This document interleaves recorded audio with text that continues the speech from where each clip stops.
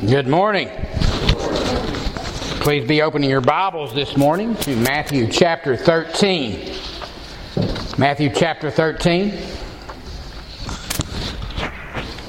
On Wednesday evening, Tommy asked a question. He asked, how should we approach the difficult or disputable texts and doctrines of Scripture? I gave two suggestions. First is that we've got to be humble. I've learned that one the hard way. How? By being so confident, yet so wrong, so many times. Can anybody relate? Amen. The more confident and insistent I've been about my opinions and interpretations, the more embarrassing and humiliating it has been when I've realized that I was wrong the whole time. Take it from a man who's eaten his fair share of crow. You can save yourself a lot of shame and a lot of embarrassment by being less sure of yourself when it comes to questionable issues. Secondly, we must learn to triage. Stand firm on the deity of Christ, the humanity of Christ. Amen. On the sinfulness of man, on the holiness of God, there can be no compromise. The Trinity, the exclusivity of Christ. Stand firm. Insist that Scripture alone reveals the path to a salvation from our sins that is by grace alone, through faith alone, in Christ alone, to the glory of God alone. Insist on that. And many other things could be added to that list.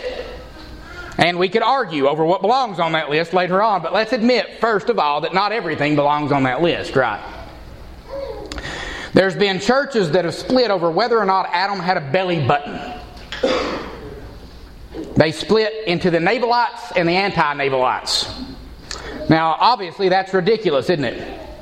And that's where we get the concept of triage. Not every hill is a hill on which to die. We must hold tightly to the cardinal doctrines of the faith and more loosely to the rest. And although I admit that eschatology, the study of last things and end times, is more important than the great Navalite controversy of the 70s, I'm completely convinced that it belongs far below those first order issues, aren't y'all? Amen.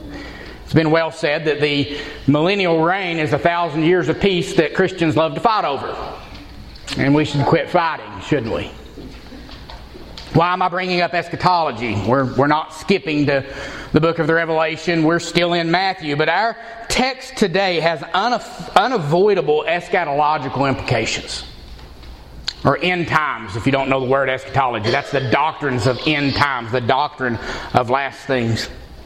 So let's read our text together this morning, and I'll explain what I mean in Matthew 13, 37 through 43. The one who sows the good seed is the Son of Man, and the field is the world. And as for the good seed, these are the sons of the kingdom, and the tares are the sons of the evil one. And the enemy who sowed them is the devil. And the harvest is the end of the age, and the reapers are the angels. So just as the tares are gathered up and burned with fire, so shall it be at the end of the age.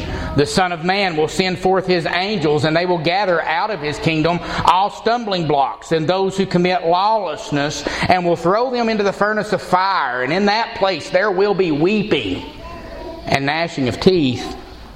Then the righteous will shine forth as the sun in the kingdom of their Father. He who has ears, let him hear. We've already preached the parable itself and looked at what we could look for without Jesus' explanation. But here we have Jesus' explanation of the parable of the wheat and the tares. Prior to beginning to preach through Matthew, I read this parable and Jesus' interpretation with my default end-time goggles on. Just automatically. The sower's the Son of Man. And of course, that's very simple. That's Jesus, right? That's the Son of Man's Jesus. The field is the world. Got it. Well, actually, I didn't get it because I turned the world into the church. And within that, I said that there were good seeds being true converts and tares being false converts. Did any of the rest of y'all do the same? Anybody? You can raise your hand. You don't have to be ashamed. I did it. Just like a pastor if you did, right? A mixed church idea. Well, you're not alone. John MacArthur himself, he says, it's difficult to understand why so many interpreters maintain that the field in this parable represents the church. And that Jesus' point is that true and false believers represented by the wheat and the tares will exist together in the church throughout the church age. He says many people believe that, but they can't understand why they come to that conclusion from this parable. The Lord could not have identified the field more explicitly. The field is the world, not the church. This is a picture of the church in the world, not of the world in the church. When we recognize that simple detail, we see how ridiculous it is to cite this verse as a proof text against church discipline, don't we? Have y'all heard it used that way? Oh, the wheat and the tares, we shouldn't do church discipline, even though all the other texts tell us explicitly to do church discipline. That's clearly not what it's saying. But then moving on through Jesus' explanation of the parable, we assume that the end of the age is the end of time. That the angels come at the end of time and expose the tares, gathering them up and burning them, which we automatically assume is an allusion to hell here, right? Am I hitting everybody what you thought about this parable? And of course, the sons of the kingdom are these righteous ones who shine forth in the kingdom of their Father, which we interpret as going to heaven. That's how most all of us have read this text our entire lives. Well, this morning I'm going to offer and defend a completely different interpretation that I believe fits better within the book of Matthew and within the entire construct of redemptive history. I present this view with humility, and I only ask that you humbly consider it, and in the end, agree or not, let's leave this text at a low level of triage where it belongs, right? That's what we should do. But let's start at verse 36 as we begin. In verse 36 we see, "Then he left the crowds and went into the house, and his disciples came to him and said, 'Explain this parable of the tares of the field.'" So now that Jesus is away from the crowds, who he didn't want to give the mysteries of the kingdom of heaven, and he's alone with his disciples, the messianic secret motif that we saw a couple of weeks ago, that was only for the crowds. He wants to open up and he wants to make sure that the disciples understand the mysteries of the kingdom. With the disciples, Jesus could speak clearly and plainly so that they would understand. But notice the disciples did not understand the parable of the wheat and the tares. So what did they do? They demonstrated that they were true disciples. Y'all know what disciples means? It means pupils or learners. What does a learner do when he doesn't understand something? He doesn't just sit there and not care that he doesn't understand. They ask questions. We would do well, wouldn't we? That when we don't understand a deep truth of Scripture, not to just say, "Oh well, Deuteronomy 29:29, the secret things belong to the Lord our God," and go on. No, we should ask questions when we run into something we don't understand. And they went to the Lord, and the Lord was glad to explain to them, just like He will be to us when we ask and we dig in the Scriptures. And this morning we're going to consider the sower, the field and the good seeds, the tares and the enemy, the harvest and the harvesters, the separation, and the need for ears to hear. But let's begin with the sower. The one who sows the good seed is the Son of Man. And typically I just went to, Son of Man, Jesus. We don't think more deeply than that. And Jesus used the term Son of Man in reference to Himself more than any other self-designation in the Scriptures. We usually think of the title as referring to Jesus' humility and humanity in the incarnation, Son of Man. That's not about deity, that's about humanity. We think of this title and we think of Jesus as the perfect man, the second Adam, the sinless representative of the human race. But when the Jews heard the title Son of Man, they couldn't have helped to think of divinity, dominion, and judgment. So what? Son of Man, dominion, divinity, and judgment? Turn with me to Daniel 7:13 through 14. Keep your finger here. We're going to be coming back. But Daniel 7:13 and 14, if you don't want to turn, you can take my word for it. But it says in Daniel 7:13 and 14, "I kept looking in the night visions, and behold, with the clouds of heaven, one like a Son of Man was coming. And He came up to the Ancient of Days, and He was presented before Him, and to Him was given dominion, glory, and a kingdom, that all the peoples, nations, and men of every language might serve Him. His dominion is an everlasting dominion which will not pass away, and His kingdom is one which will not be destroyed." Jesus is that Son of Man figure. That's who He's talking about. When we think of it, we need to think more than, Son of Man, Jesus. We need to think this one who will come before the Ancient of Days and be given a kingdom and dominion and an everlasting dominion over all the nations of the earth. That's what they thought of when they heard Son of Man. He's a figure of universal authority and sovereignty. And that's in accordance with that vision. And surrounding context is judgment also. It's judgment coming. Daniel 7:10, just before this vision is given, a river of fire was flowing and coming out from him. Thousands upon thousands were attending him, and myriads upon myriads were standing before him. The court sat and the books were opened. And then in 7:21 and 22, after this vision of the Son of Man coming before the Ancient of Days, it says, I kept looking, and that horn was waging war with the saints and overpowering them until, guys, the enemy won't win forever. They'll win for a while. And then there's an until the Ancient of Days came and judgment was passed in favor of the saints of the highest ones. And the time arrived when the saints took possession of the kingdom. That Son of Man is executing justice and thus standing in place of the divine judge himself. So it's no wonder when we think of that the parable of the mustard seed in 31 and 32 back in Matthew 13, and the parable of the leaven in verse 33 is sandwiched between the telling of the parable of the wheat and the tares and its explanation, because Jesus is explaining the mysteries of the kingdom. Once he's fulfilled his ministry by dying on the cross and then is presented before the Ancient of Days, he would be given dominion, glory, and a kingdom because he suffered to the point of death as a perfect sinless sacrifice and raised from the dead. That's what we see throughout the Scriptures. That's the result of the resurrection. Romans 1:4-5, Jesus was declared to be the Son of God with power, with authority, by the resurrection from the dead, where he ascended to go, to the right hand of the throne of God, to stand before the Ancient of Days and to receive that kingdom. Guys, Jesus is reigning right now. Glory to God. Make no mistake about it. He's not waiting to become king. Jesus is King of kings and Lord of lords. Praise the Lord for it. Isn't that good news? And that the outcome of that, according to the Spirit of holiness, Jesus Christ our Lord, this is still in Romans after it says declared to be the Son of God with power by the resurrection from the dead, through whom we have received grace and apostleship to bring about the obedience of faith among the Gentiles for his name's sake. Back to that Daniel vision where he's given everlasting dominion over all of the nations.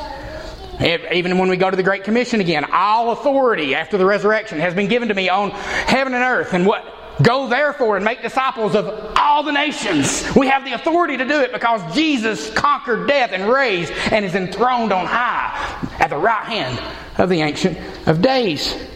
So, back to this Daniel 7:14, at that time all the peoples, nations, and men would serve him. But in the parable of the mustard seed and the leaven, Jesus explains that the dominion will grow and expand gradually. That's sandwiched between the giving of this parable and the explanation. Indeed, the kingdom will grow to first bless all the nations, like birds lodging in its branches and giving shelter to the animals. But then it would overtake and subdue the nations, like leaven that spreads through and transforms the entire lump of dough. It should call to our minds to us a child is born, to us a son is given, and the government will be on his shoulders. And what does it say? There will be no end to the increase of his government or of peace, and on the throne of David and over his kingdom, to establish it and uphold it with justice and righteousness from then on and forevermore. Same thought, isn't it? Runs consistently throughout these kingdom parables. When you understand the connotations of the title Son of Man, you realize just what a masculine boss move it was for Jesus to answer the high priest's question concerning whether he was Christ or not in the way that he did, and why that it made the high priest so angry. Turn forward. I want to look at that with you just for funsies in Matthew 26. Matthew 26. The high priest asks, I adjure you, puts Jesus under oath, and says, I adjure you by the living God that you tell us whether you are the Christ, the Son of God. It's a threat of judgment from the high priest. And the implication is you better say no. And then Jesus said to him, you've said it yourself. Nevertheless, I tell you, hereafter you will see the Son of Man sitting at the right hand of power and coming on the clouds of heaven. He took the threat from the high priest and he turned it around and said, you think you're going to be the one judging me? Nope, I'm the Son of Man. I'm the one that's going to be judging you. While he's on trial, with his life on the line. Jesus was never scared, guys. And then what was the high priest's response? The high priest tore his robes and says, he's blasphemed. Why? Because he's declaring to be God. Once again, I said Son of Man. It's a title of deity, not just of humanity. He's blasphemed. What further proof do we have? What further need do we have of witness? Behold, you have now heard this blasphemy. What do you think? And they answered, he deserves death. And they spat in his face, and they beat him with their fists, and others slapped him. They had Jesus arrested, bound, on trial for his life, and instead of showing fear, Jesus turns and claims to be the Son of Man who executes judgment on his enemies, them. I kept looking, and that horn was waging war with the saints and overpowering them until the Ancient of Days came and judgment was passed in favor of the saints of the highest one. That's coming soon is what he's telling them. And at that time arrived, and the saints took possession of the kingdom. You may be judging me now, Jesus is saying, but I'll be judging you soon enough. You just wait.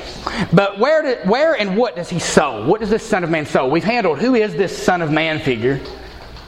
Where and what does he sow? Well, the field and the seeds. We turn to that now in verse 38. The field is the world, and as for the good seed, these are the sons of the kingdom. The Son of Man is the sower, and he's sowing his good seeds, or the sons of the kingdom, into the world. But we have one confusing change that takes place within Matthew's gospel that can be quite confusing. You got to pay attention to this. Look how sons of the kingdom is used with the Roman centurion in Matthew 8. Turn back to Matthew 8, 10 through 12.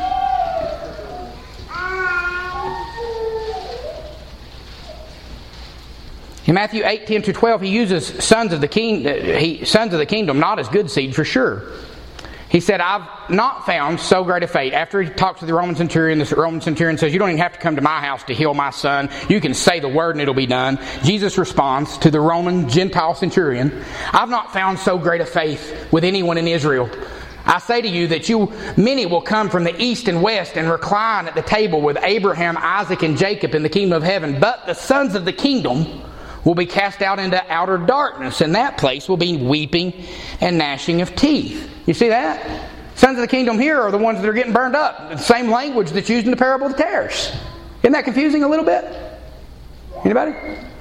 In Matthew 8, we see the phrase sons of the kingdom referring to mere descendants of Abraham, Jews by lineage only. He says it here to shock the Jewish crowd that thinks we're sons of the kingdom because we're descended from Abraham, much like the scribes and Pharisees and Sadducees had done at the baptism of John, where John warns them, don't say you have Abraham for your father. God's able to raise up from these stones children to Abraham. He's letting them know in the midst of the larger crowd, you that think you're the sons of the kingdom, you're really not. That's what's going on here. And they believe their lineage would get them to heaven. And Jesus is challenging that belief. Turn now to Matthew 12, 47 through 50, where we see Jesus push against the idea of a close kinness, that just because you're a descendant of somebody that you're in the covenant necessarily.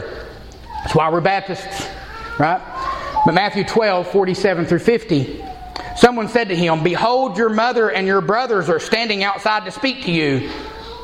But Jesus answered and said to the one telling him and said, who is my mother and who are my brothers? And stretching forth his hand toward his disciples, he said, behold, my mother and my brothers, for whoever does the will of my Father who is in heaven, he is my brother and my sister and my mother. The true children of the kingdom, the true sons of the kingdom, are those that hear Jesus and do what he says, Jew or Gentile alike. That's the point Jesus is making here. Later in Matthew 21, Jesus makes this switch very clearly in the parable of the tenants, where the vine growers saw the Son of God, or the one that belonged to the master, and killed him to get the inheritance. But the response wasn't what they hoped for. Therefore I say to you that the kingdom of God will be taken away from you and given to a people producing the fruit of it. It's taking away from the Jews who killed the Son of God and given to a people producing the fruit thereof. So these sons of God are the seeds planted in the world by the Son of Man, and they are a people producing the fruit of it. And we know that the ministry of Jesus extended through the disciples when he sent them on the missionary journey, where it went out all over the place, didn't it? When they persecute you in one city, Matthew 10:23, flee to the next, for truly I say, you will not finish going through the cities of Israel until the Son of Man comes. And when we hear the field is the world, we think of every continent, don't we? That's what we think of. We might think about the Indians who might have been living in the Americas at that time. that's not the way the Bible uses the word world. When it speaks of world, it speaks of the world as they knew it, like in Luke 2:1. Now, in those days, a decree went out from Caesar Augustus that a census be taken of all the inhabited earth. Right? At Pentecost, it was said, now there were Jews living in Jerusalem, devout men from every nation under heaven. Before long, these good seeds who are all over the Roman Empire, in their synagogues, you have Jews mixed with God-fearers in all these kingdoms, all across the Roman Empire. There's some who are believing the message of the Messiah, and there's some who are rejecting the message of the Messiah. Who do you think the good seeds are, and who do you think the bad seeds are? Very clear, isn't it, when you think about it in context? Before long, these good seeds, or sons of the kingdom, were spread across the whole Roman Empire, and it was making an impact, and people couldn't help but take notice. Guys, our church shouldn't be impotent, it should be omnipotent. We should be clothed in the power of the living God.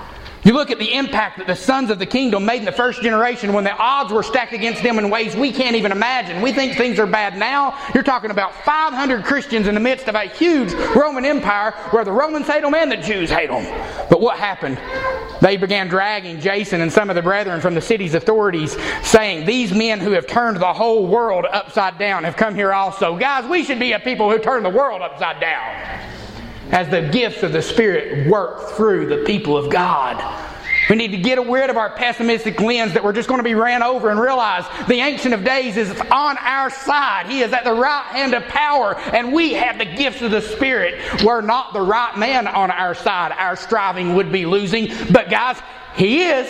So we shouldn't be thinking we're going to lose. Even in death we win, and the gospel goes forth, and it makes an impact. But these sons of the kingdom, they're not alone. There's also tares and an enemy.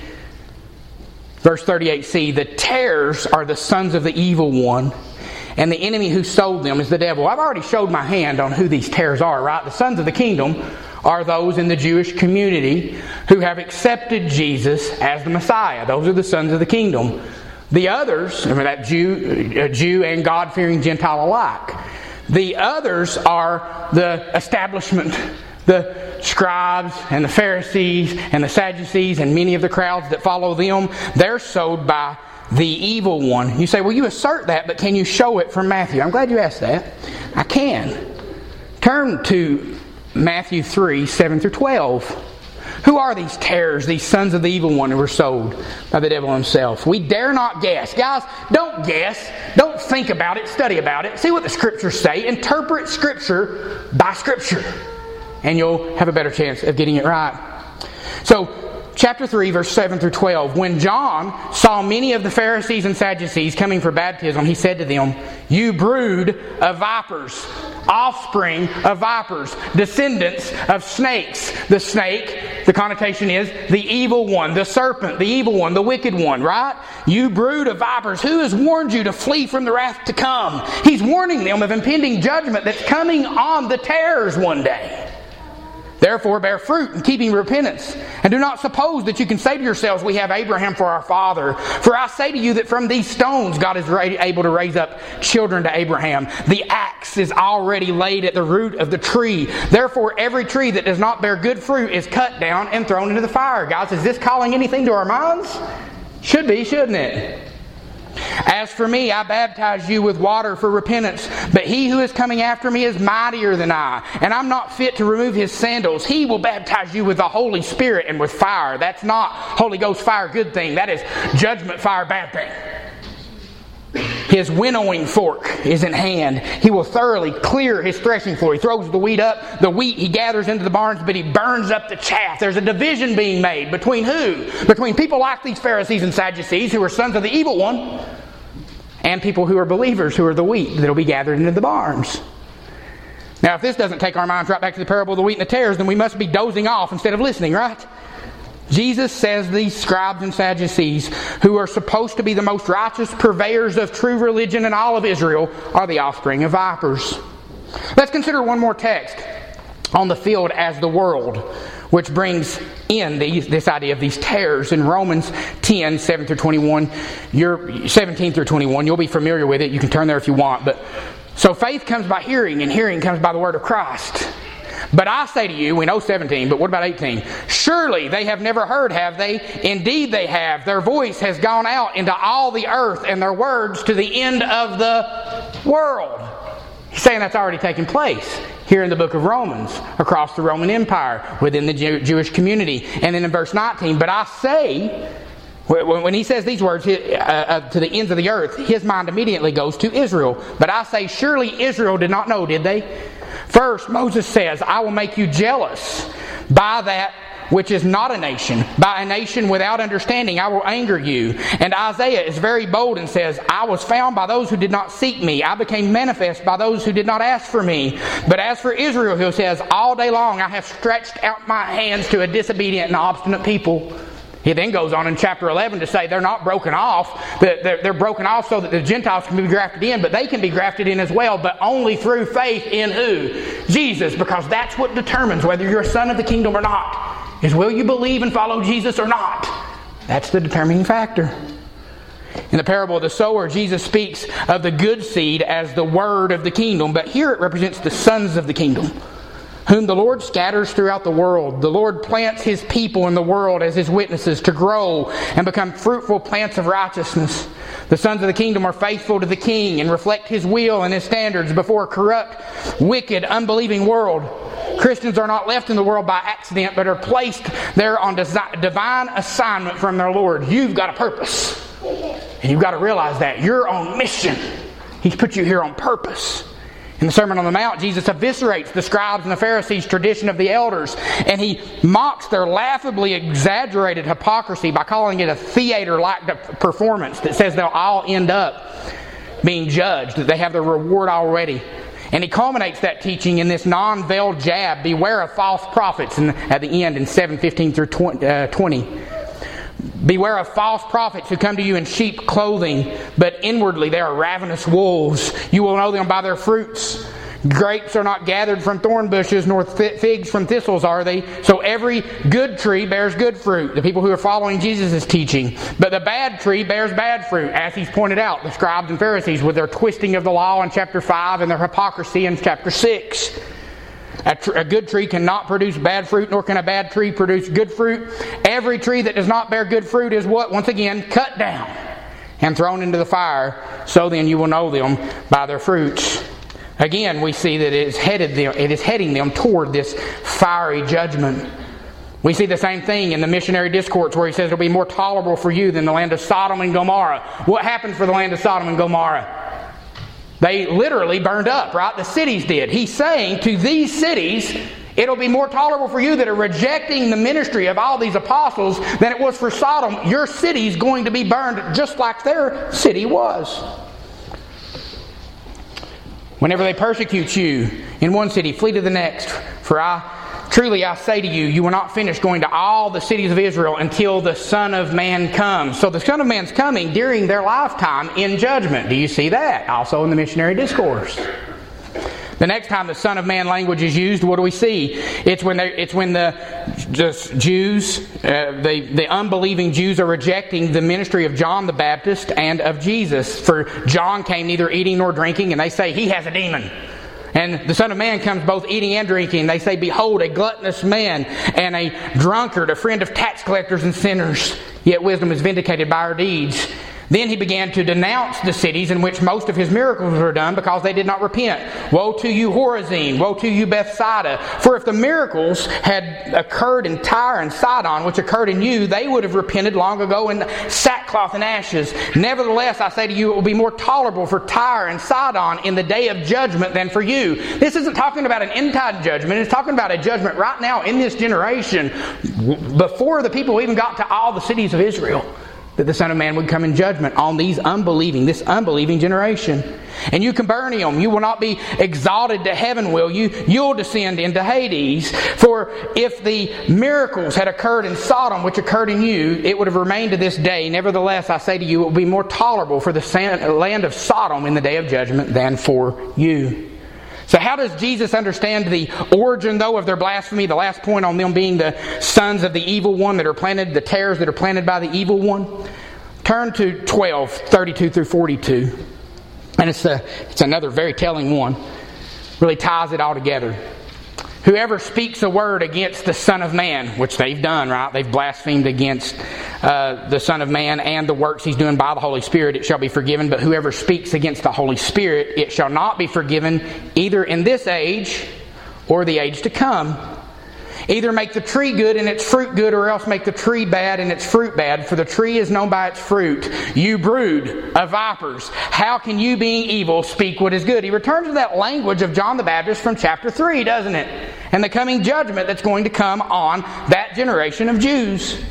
Then some of the scribes and Pharisees said, Teacher, we want to see a sign from you. And He said to them, An evil and adulterous generation seeks after a sign, but no sign shall be given except for the sign of Jonah the prophet. For just as Jonah was 3 days and 3 nights in the belly of the whale, so shall the Son of Man be 3 days and 3 nights in the heart of the earth. And then He says, The men of Nineveh will stand up with this generation at the judgment, and will condemn it, because they repented at the preaching of Jonah. And behold, something greater than Jonah is here. The Queen of the South, both times it's Gentile nations, Queen of the South will rise up with this generation at the judgment and condemn it, because she came from the ends of the earth to hear Solomon. So He's saying, you're rejecting me, and you're going to reject me even after I raise from the dead, and that's going to be more condemnation on you. And just like Nineveh was spared because they heard, and she was spared, they heard something greater than me, but I'm actually here and you won't hear me. That brings more condemnation on you. Therefore, there's a coming judgment on this generation of Jews. This offspring of the devil, these tares amongst the wheat, would face a harvest day where they'd be separated from the wheat. And now let's consider the harvest and the harvesters. The harvest is the end of the age, and the reapers are the angels. So as you can see from the context as I presented it, the harvest here doesn't seem to fit with the end of time, does it? Doesn't seem to. It's that generation of Jews who are going to be judged. So the fulfillment of this harvest has to be close enough in proximity to where some of those that were there in Matthew 16 are still alive. We'll get to that in a minute, quoting Matthew 16. So what would the end of age mean if it's not a reference to the end of time? When we hear end of the age, we shouldn't always go to the end of time, because there's another end of an age that happened in 70 AD, and it was the end of the Old Covenant. That's actually the word here, the end of the age. Hebrews 8:13 and 3 through 9, it says, When He said a new covenant, He has made the first obsolete.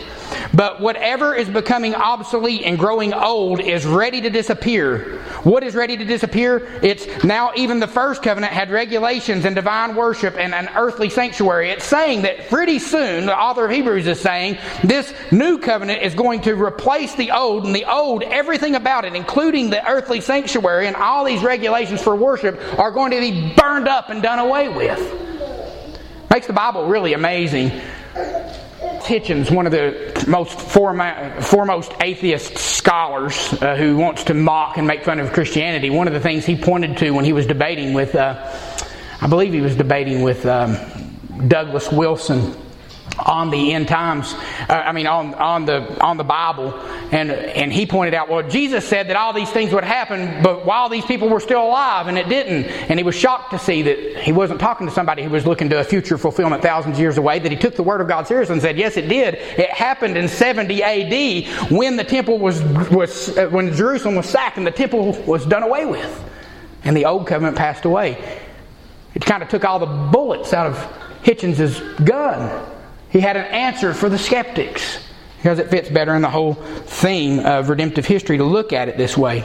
The destruction of the temple, and with it the priesthood and sacrificial system, inaugurated a new era in which the blood of Christ cleanses our consciences from dead works to serve the living God. How many of you are glad that you came here this morning and you didn't bring an animal for us to sacrifice it and have to pour its blood out right in front of everybody? No. We've got an eternal sacrifice that was once and for all done, and the old covenant passed away, and any semblance of it was done away with. That old was ready to pass away, and it was gone in 70 AD. Therefore, the expression end of the age refers to the end of the Jewish age, the time of transference from a national to an international people of God. That's R.T. France. A similar phrase in Hebrews 9:26, but now, once at the consummation of the ages, has been manifested to put away sin, by the sacrifice of himself. If the writer of Hebrews meant the end of the world, then he would have used the word cosmos here instead of age, because he uses it other places in this book, but he even does in the same verse, in verse 26 of chapter 9. Jesus was manifested not at the beginning, but at the consummation of the ages, at a time that was passing away. The period between 30 AD and 70 AD is, as the Apostle Peter describes it, these last times. 1 Peter 1:20. As time drew near for the Jerusalem's destruction, Peter could say that the end of all things was at hand. Chapter 4, verse 7. Guys, the end of all things wasn't at hand if we're still waiting for it today. That's not what at hand means. It meant it's coming quickly, and Peter was right. He writes this in the early 60s, and it happens within 10 years. It truly was at hand, and that generation saw it. Milton Terry offers the following as a summary of the meaning of the end of the age that helps us pinpoint the time frame. It is the solemn termination and crisis of the dispensation which had run its course when the temple fell, and there was not left one stone upon another which was not thrown down. That catastrophe which Hebrews 7:26 is conceived as a shaking of the earth and of heaven is the end contemplated in this discourse. Not the end of the world, but the termination and consummation of the pre-Messianic age. The weak Christian Jews grew up with tares, anti-Christian Jews, and these two groups grew up until their seed had become fully ripe. And it was at that point that the harvest took place at the end of the age. And let's look at the angels and the reapers, because that seems a bit odd too, doesn't it? This part's difficult, but I still think it fits better than any alternative. Messengers of judgment. Angels, when we think of angels, we think of angelic beings, and I think that actually is what's going on, but they're also messengers. They're messengers. That's actually what an angel means. Angelos means a messenger. Think of Assyria as God's rod against Babylon, that judgment from God is came. Right? But now it's the Romans against the Jews. And when Matthew 16:27-28 speaks of the destruction of Jerusalem, it speaks of angels being involved. Listen, for the Son of Man is going to come in the glory of His Father with His angels and will repay every man according to his deeds. You think end times again, but look at verse 28. Truly I say to you, there are some of those who are standing here who will not taste death until they see the Son of Man coming in His kingdom. Guys, either we've got some people running around that are like 2,040 years old, or that's talking about a different coming in glory and judgment to repay those men according to their deeds. It's one or the other, right? Remember Galatians 3:19 says that the angels that mediated and enforced the law, it was their job to do that. And remember when Herod, who stood up and declared to be God, committed blasphemy, making himself God in the temple, what happened? The angel of the Lord came and struck him, it says. Why didn't it just say he got worms and died? Because he didn't just get worms and died. An angel of the Lord struck him and he got worms and died. Did anybody see the angel of the Lord do that? Nope, but that's what happened because God's Word said so. You've got to realize physical events involve more than physical beings. When you look around, you see stuff going on. There's not just people doing stuff. We're not just looking at a world stage with Putin and Zelensky. We're looking at angelic forces, principalities and powers, things unseen that are animating and moving the wheels of history. So when it uses this angel's language, Jesus is telling the truth, but angels are spirit beings. You don't see them, but it's happening. These angelic warriors are aiding the Romans in judgment. Turn to Daniel 9:25-27. We're not too much longer, I promise. Daniel 9:25-27. Also on this Son of Man kind of fulfillment, end times kinds of projections. From the issuing of a decree to restore and rebuild Jerusalem until Messiah the Prince. So you've got the temple rebuilt and then Messiah the Prince. There will be 7 weeks and 62 weeks. I'm not going to get into all the math on that, but all this actually adds up to the birth of Christ and then later to the resurrection and the destruction of the temple. Every bit of this does. But I don't want to get into the math because I'm not preaching Daniel 9. It will be built again with plaza and moat, even in times of distress. The Bible's amazing, guys. It predicts here the rebuilding of the temple and the destruction of the temple in the same chapter, even to the dates and times that it will happen. If you don't believe the Bible, you just ain't paying attention. You're just a skeptic trying to find reasons not to. Right? Then after the 62 weeks, the Messiah will be cut off. There's his death. And he will have nothing. And the people of the prince who is to come will destroy the city and the sanctuary. And its end will come with a flood. Even to the end there will be war. Desolations are determined. Abomination of desolation, Matthew 24, anybody? Yep. He will make a firm covenant with the many for 1 week, but in the middle of the week he will put a stop to sacrifice and grain offering. And on the wing of the abomination will come one who makes desolate, even until a complete destruction. One that is decreed is poured out on the one who makes it desolate. Remember at the end of Matthew 23 when it says your temple is left to you desolate is Jesus' phrase before he talks about all the end time stuff that we look to in Matthew 24. Then turn to Daniel now 10, 13 through 14. And now we see the angels involved again. But the prince of the kingdom of Persia was withstanding me for 21 days. Then behold, Michael, one of the chief princes, Michael the archangel, came to help me. For I had been left there with the king of Persia. Now I have come to give you understanding of what will happen to your people in the latter days. For the vision pertains to days yet future. Yeah, it does. And Jesus now points to the fact that these angels will show up and will destroy the temple later on.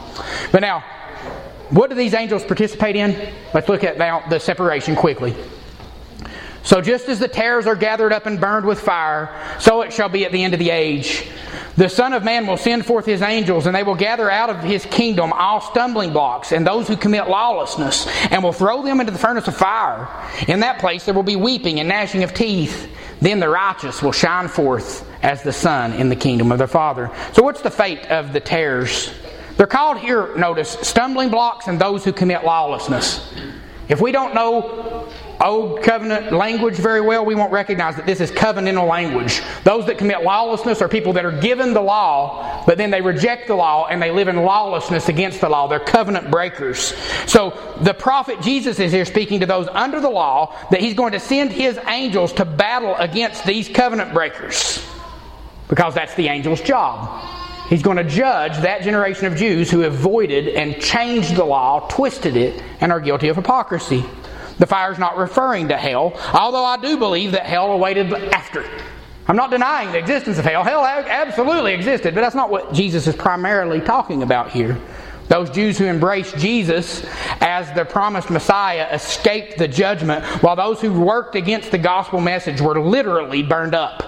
You want a literal eschatology? This is literal. They were literally burned up.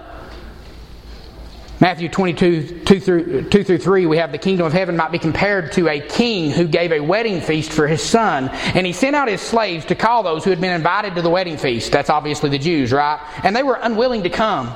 But they paid no attention and went their way. One to his farm, another to his business, and the rest seized his slaves and mistreated and killed them. Some actually rejected. Remember that language from Daniel? The opposition of the horn against the saints? But the king was enraged, and he sent his armies and destroyed those murderers and set their city on fire. The king sent the armies of the Romans, just like he had earlier sent the armies of the Assyrians against the Babylonians. He now sends the army of the Romans against the Jews. And listen to what happens in Josephus, who's a Jew, not a Christian, his retelling of the Roman-Jewish war and the sacking of Jerusalem. But when Roman soldiers went in numbers to the lanes of the city with their swords drawn, they slew those whom they overtook without mercy. And they set fire to their houses, whether the Jews fled, and burnt every soul in them. That's Josephus' words. That's what happened. That's his description of what happened in 70 AD. They made the whole city run down with blood, to such a degree indeed that the fire of many of the houses was quenched with these men's blood. And truly, so it happened that though these slayers left off the evening, yet did the fire greatly prevail in the night, and everything in the city was burning. Not only was the city set ablaze, but Josephus also describes the destruction of the temple as well. While the holy house, the temple, was on fire, everything was plundered that came to hand, and 10,000 of those that were caught were slain. Nor was there a commiseration of any age, but children and old men and priests, they were all slain in the same manner. The flame was also carried a long way and made an echo together with the groans of those who were slain. One would have thought that the whole city would have been on fire. nor can one imagine anything greater or more terrible than this noise. Isn't that what Jesus says about the tribulation that would come in Matthew 24? It came. Nothing before or after would be like it. So that's the fate of the tares. And what's the fate of the wheat? The righteous will shine forth as the sun in the kingdom of their Father. You know what? The Jew and the believing Jew and the unbelieving Jew relationships became so strained around Jerusalem that about 68 AD, people began seeing things getting worse, heeded Jesus' warning, and all of the Christian Jews left about 68 AD before all this came. They fled. The unbelieving Jews, they stayed. Well, they were unbelieving. They didn't believe Jesus' warning. They still thought they would win this war. They wouldn't. But the righteous, they left, so they were spared. And they will shine forth as the sun in the kingdom of their Father. Shine as lights to the whole world. Guys, you know, in the Old Testament, the law is a lamp and a light, right? But the law, people twisted it and they could misunderstand it. So Jesus came as the perfect incarnation of the law of God, living it out perfectly, showing us and explaining to us the right way, right? He was the light of the world. And now what are Christians? He went away and He leaves us as lights in the world. And guys, we're still going on 2,000 years later, being a light to the nations and a blessing to the nations. And that mustard seed is still growing and that leaven is still spreading. And we are still being a light to the nations. Is there undertones of final glorification of the saints at the day of the last day? I would say absolutely. I'd say that's absolutely there too. But the immediate context is talking about this. And we need to be mindful of the immediate context because it matters. The harvest Jesus described occurred within one generation. The wheat and tares were growing up together, and as they matured, they were known by the harvesters in the judgment that took place as Jesus had predicted. John the Baptist had warned, and it had come true, that Jesus' winnowing fork was indeed in hand. He did thoroughly clear His threshing floor, and He did gather His wheat in the barns, and He literally burned up the chaff with unquenchable fire. Our last point, the need for ears to hear. He who has ears to hear, let him hear. Guys, that's my best attempt at having ears to hear. After weeks and weeks of study, Michael's made fun of me. This sermon came this late because I kept kicking this sermon down the road because I wasn't settled in how to go with it. And I pray God help me. And I hope I've handled the Scriptures well, and I hope I've done it rightly. But you know what? I'm not sure I get everything right when I do these deep dives on difficult texts. And if somebody disagrees with me, I say, wow, let me hear what you've got. Oh, wow, that's beautiful. That makes sense. Or, man, I'm not sure about that. But you know what we can all do? We can look to the same Savior. We can say, you didn't only die for my willful sins, but you died for all my weaknesses and my puny little brain. And I don't have to get everything right. It is not salvation by grace through faith and getting all your doctrines exactly right. It is through the shed blood of Jesus Christ. So I want to know what I believe, and I want to study hard, and I want to try, and I want to wrestle with the Scriptures, and I want to ask for insight, and I want to be able to defend what I believe with humility and with triage. I encourage you, brothers and sisters, to do the same thing. And however you land, we need to keep these points of application in our mind. One, there's no hiding from God. Wheat and tares look alike for a little while, but they show themselves. If you're masquerading, stop it. He's already shown He smokes out the tares from the wheat. He'll smoke you out too. Don't be a hypocrite. Don't be a pretender. Don't be a wolf in sheep's clothing. Don't wear a mask. Be real. There's no hiding from God. And the wicked will not go unpunished. Not only do you not hide, but He gathers those wheat up and He does burn them. He did it in 70 AD and He'll do it still. That's in the character and nature of God. The wicked shall not go unpunished. And righteous ones know this. You will reign in the kingdom of heaven. We are on the winning side. We are not losers. We are more than conquerors through Him who loved us. Saints, rejoice. Kind of gracious Heavenly Father, Lord, we thank You for Your Word. Lord, even the difficult sections of Scripture that take so much digging and pulling together.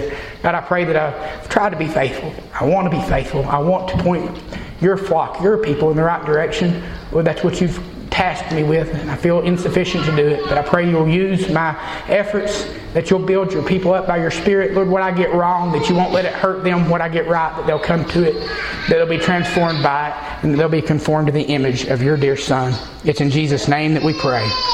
Amen.